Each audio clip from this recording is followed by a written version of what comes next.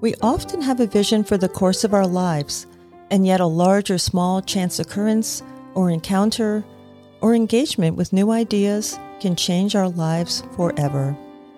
We have invited some fascinating people from all walks of life to tell us how they reacted and found meaning in the unexpected. I'm Roberta Pangiani, and this is A Bend in the Road.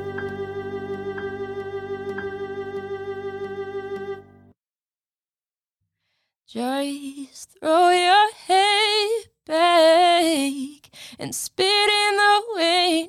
Let the walls crack, 'cause it lets the light in.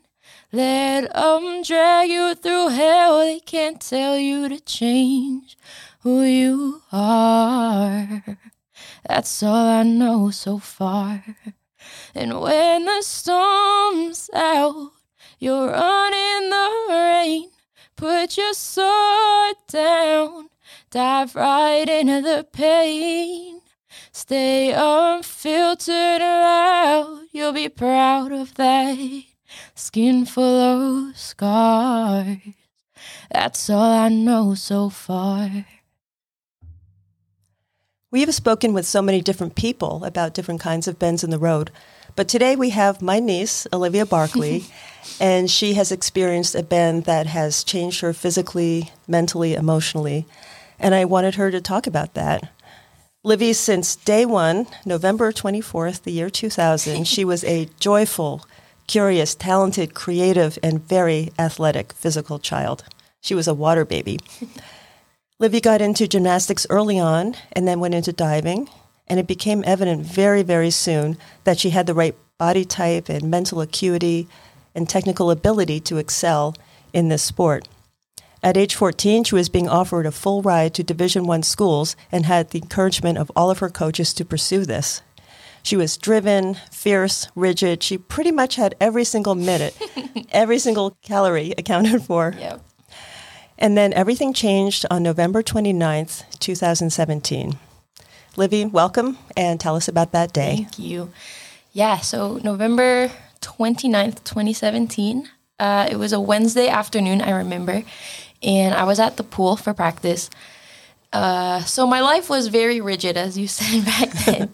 So I would wake up really early. I'd train in the morning, go to school, go to practice, stay up late doing homework, over and over and over, same thing every day. And on that day, it was the middle of the week, and I was exhausted and worn down. And I was at training, and I was doing a dive called a back 1.5. So it's basically a backflip where you over-rotate halfway. So it's in between one backflip and two backflips, so you're ending in a dive. So any divers listening know it's not a particularly difficult dive. It's a low degree of difficulty, and it's a dive I had been doing for years. But I was just so exhausted. I wasn't getting the power I needed. So I was basically under-rotating the dive so that the back of my head was breaking the surface tension of the water. Mm-hmm. And I took about 7 hits, and I was telling my coaches, something's wrong. I'm dizzy. I can't see. I feel nauseous. My head hurts. I need to stop. And they would say, another one. You can't stop until you do it. So yeah, after about 7, I was basically, I can't see anything. I can't stand up. I need to be done. So I left practice. It was probably about 9 p.m. and I was on my way home, and I wasn't feeling okay. I kept my symptoms to myself for probably 2 weeks. I kept going to practice. I kept going to school, and I was really struggling. I was really suffering, and I was feeling really, really sick.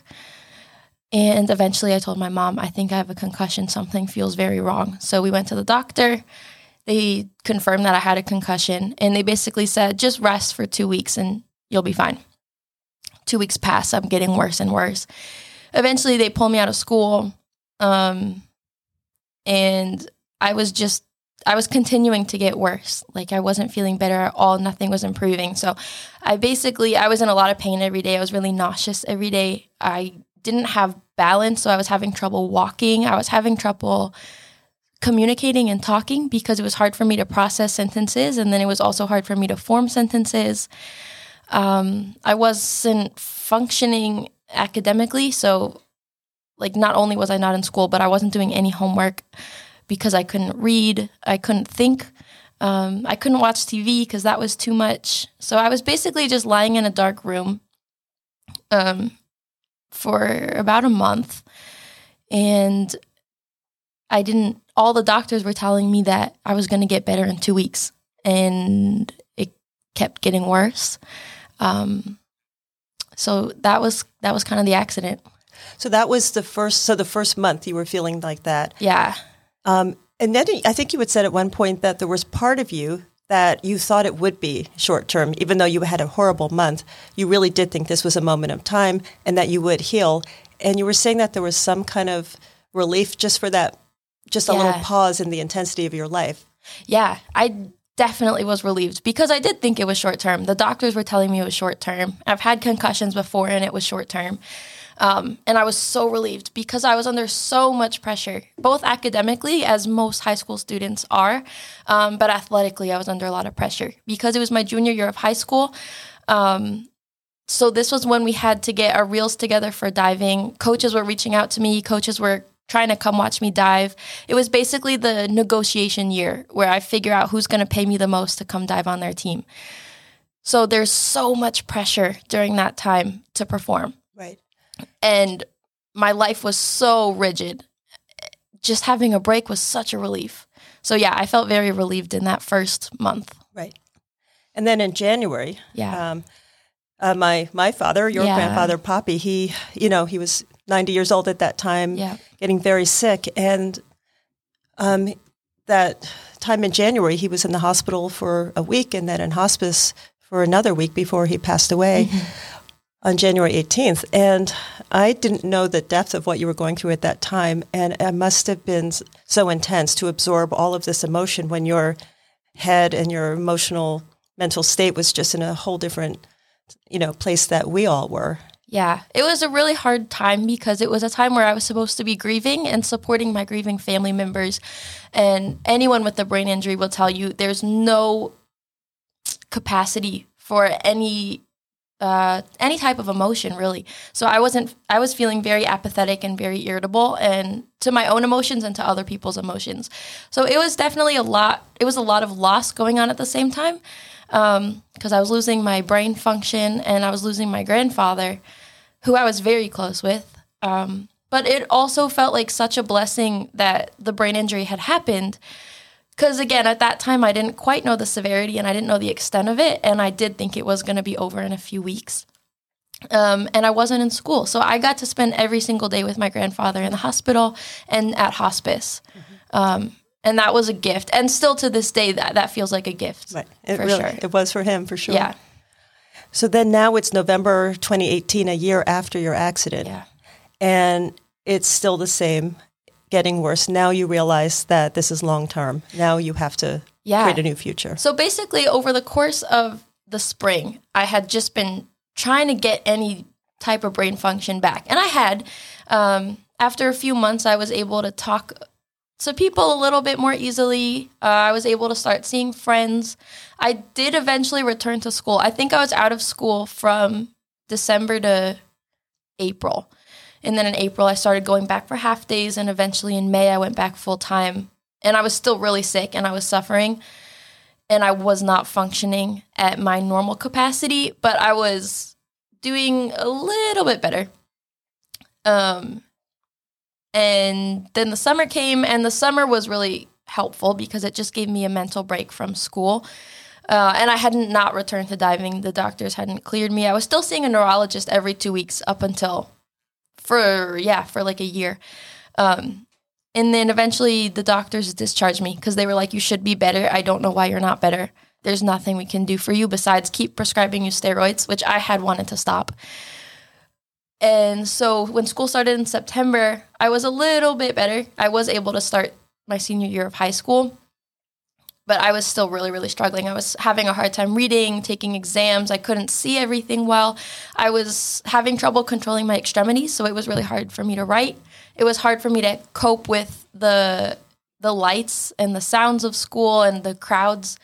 It was hard to be around people. So I was really struggling, and at that point, I had no medical care. It had been about a year And it just felt kind of hopeless because I didn't know if it would get better. And I had been going to different neurologists for a year at that point, and none of them had any plan to help me get better.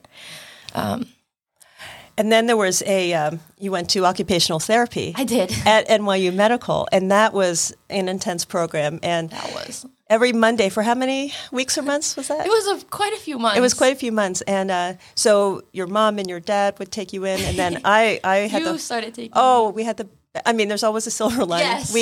We had such incredible times. We had this one crazy diner that we would go to, or we'd sit outside at the little cafe at NYU Medical and like have our coffees and our salads and look at the skyline. So it was such a bonding experience and fascinating for me to see what you were going through and the exercises that they gave you. Yeah. So that winter we were able to get in touch with NYU Langone Medical Center and their concussion center. So I went and had a bunch of appointments with some neurologists and some neuropsychiatrists, a different type of doctor, but so a bunch of neurologists over there, and eventually they got me into the occupational therapy program. And so this was aimed at trying to help me regain some of the brain function that I still hadn't gotten back. So it was things such as like I couldn't form a complete picture with my eyes. So like I could see something on the left and something on the right, but my eyes couldn't work together to form one picture. So I basically had like a big black line, and then I had something happening on the left, something happening on the right. I had double vision always, and I had no depth perception. So these were all some of the things that the occupational therapists at NYU helped me with. So the exercises were brutal, and I would feel so sick. Like you remember, I'd come out of there so nauseous, and it was really, really hard, and it was really awful. But it helped a lot. It helped immensely. And you were really fastidious with your... I was. Yeah. Oh, yeah. There was homework every single day. Oh, yeah. That rigidity really helped with that. Yeah, it did. And then Colorado. Yeah, so the whole injury had been really, really hard for me because I had this future my whole life. Like I had this plan. I was training to be an elite athlete. I had coaches lined up offering me everything that an aspiring athlete could dream of. Like I was going to make it. I had opened the doors. I had trained since I was a little kid for this multiple times a day, every day. I had trained on Christmas for years. Like I had given everything for this dream, and I had made it happen. And then the injury happens, and all of a sudden it's ripped out from under me. And I had no idea where to go from there. I really didn't know what I wanted to do with my life. Like college had not been about a degree for me. It had been about diving. So take diving away. I don't really know what I want. I don't really know what I'm looking for. I don't really know what I'm dreaming for.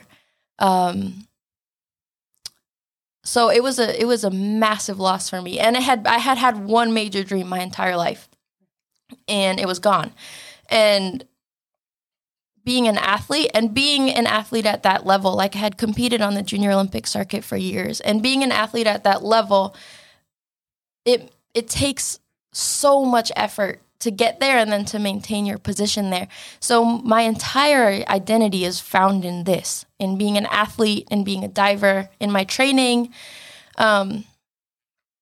So take that away, like I was really struggling. Like I don't know what I want. I don't really have many dreams. I don't know what I'm passionate about, and I don't know who I am. Right. And so it was just this massive, massive loss. And I think during my junior and senior year of high school, I was just struggling. I didn't feel like I had any purpose. So when I graduated, me and my dad have always loved hiking. We've always hiked together. So my dad planned this epic hiking trek in Colorado. So the goal was to climb. We had 7 14ers he had planned out. So 14ers are mountains above 14,000 feet. And coming from New York, that's really exciting because we have good hiking over here, but we don't get that kind of altitude here. So he had planned this hiking trip in Colorado, climbing 14ers. And yeah, the goal, we were there for 7 days. And in 6 days, we climbed 7 peaks. So it was really, really epic. And we had been training for months, and just the training for that was really exciting. It was something you could do with your...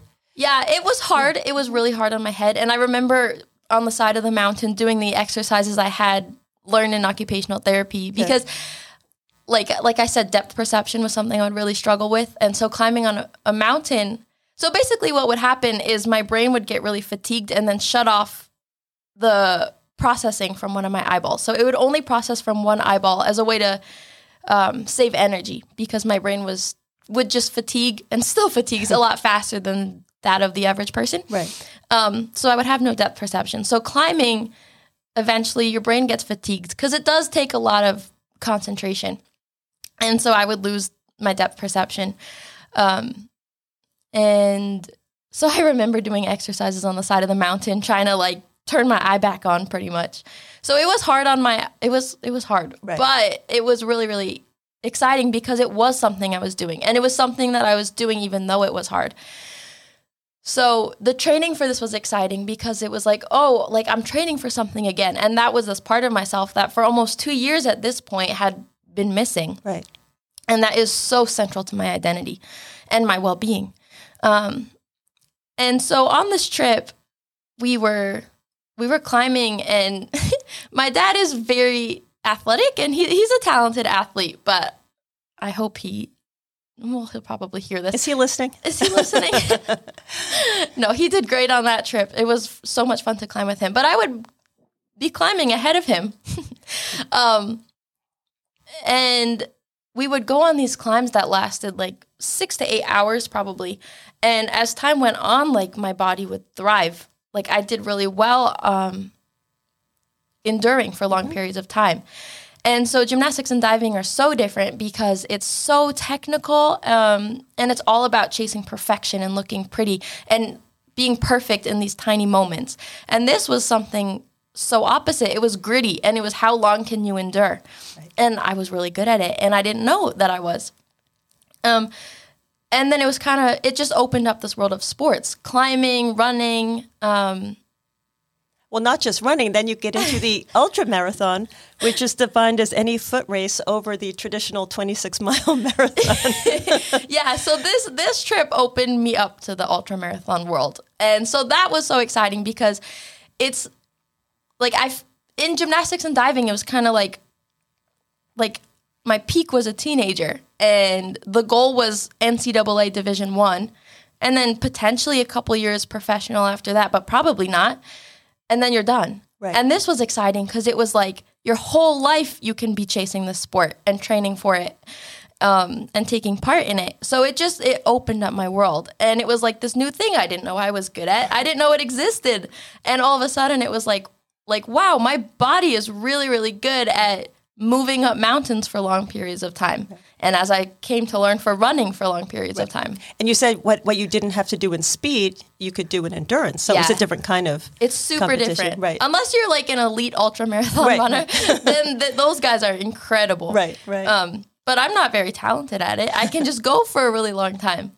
So what I'm not capable of chasing in speed, I chase in distance. Right. And now you've said like, you were between COVID and your injury and life in general, you can't plan anymore in the way you used to, right? No. So like just, what do I do now? Like, so now you're kind of going, day at a time. You're going to be a senior. I am. In a couple of months. So as much as you can you sketch out the next couple of months or years for us as you think it might pan out? Yeah. I mean, so I work. I have 3 jobs, and I am a swimmer, and I do compete in ultramarathons. So the next few months and years will be just finishing my degree, working. I just qualified for age group nationals in swimming, so I'm going to be training for nationals. I have a 50K coming up in April, so I'm training for that. So it's a lot of training, working. After I graduate, I don't really know. And the type of work you're doing that you also did a lot during the pandemic? Yeah. So during the pandemic, I interned for my mom, who is a human rights attorney. She does immigration law, and her organization ended up hiring me. So now I work as an advocate. So I basically respond to I guess it's like a text line. So it's like an alternative to calling a hotline. And we work with people who've survived domestic or sexual violence, or human trafficking survivors, or immigrants who need help getting asylum. So I basically respond to that text line and kind of help people who come to us with their next steps and connecting them to the right people.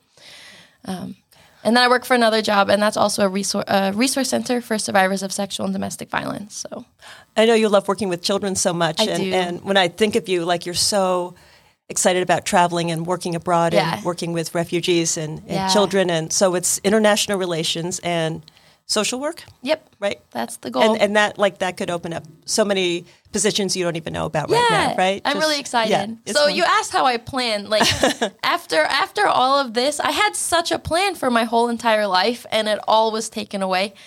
So now I still plan and I still dream, and I have some loose plans, but I try not to get attached to any of my plans anymore. So I have some dreams for what I want to be doing, but we'll see. I'm open to change. And you're always so, like, you've never lost your humor throughout all of this. Like, I am telling you, you've got this contagious laugh. And it's just, I don't know, it just keeps us all going and keeps perspective. And something I just realized the other night when we were talking about this, you said in the fall of 2017, you had prayed for humility because you were winning constantly and you're kind of digging yourself a little too much. And you said, I'm not supposed to have an ego this size at this age. Like, this is crazy. So you prayed to God and you're praying for humility. And literally the next week, you had the accident. Yeah. So my question now is, what do you pray for now? Now I still ask God to keep me humble, but I ask God to humble me gently because I can't do all that again. Libby, thanks so much for being with us today. Thank you for having me. We'll be following. Okay. Cover me in sunshine, shower me with good times. Tell me that the world's been spinning since the beginning, so everything'll be alright. Cover me in sunshine.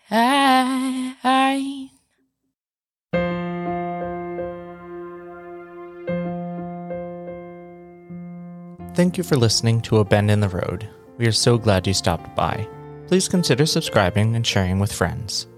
A Bend in the Road from the Ridgewood Public Library was made possible by a grant from the New Jersey Council for the Humanities, a state partner of the National Endowment for the Humanities. A Bend in the Road is written, hosted, and produced by Roberta Panchwani and created by Roberta Panchwani and Diane Sims. Our assistant producer is me, Elias Rosner. Our technical directors and audio engineers are Charles Gallo and Elias Rosner. Our editor is Elias Rosner. Our digital media producers are Sabrina Garcia and Elias Rosner. Original music is written and performed by Diane Sims. Consulting for this episode done by Diane Sims. Additional consultation from Nancy Carswell and Andrea Panchwani. Thanks to our guest Olivia Barkley for sharing her story, and yes, for singing for us today.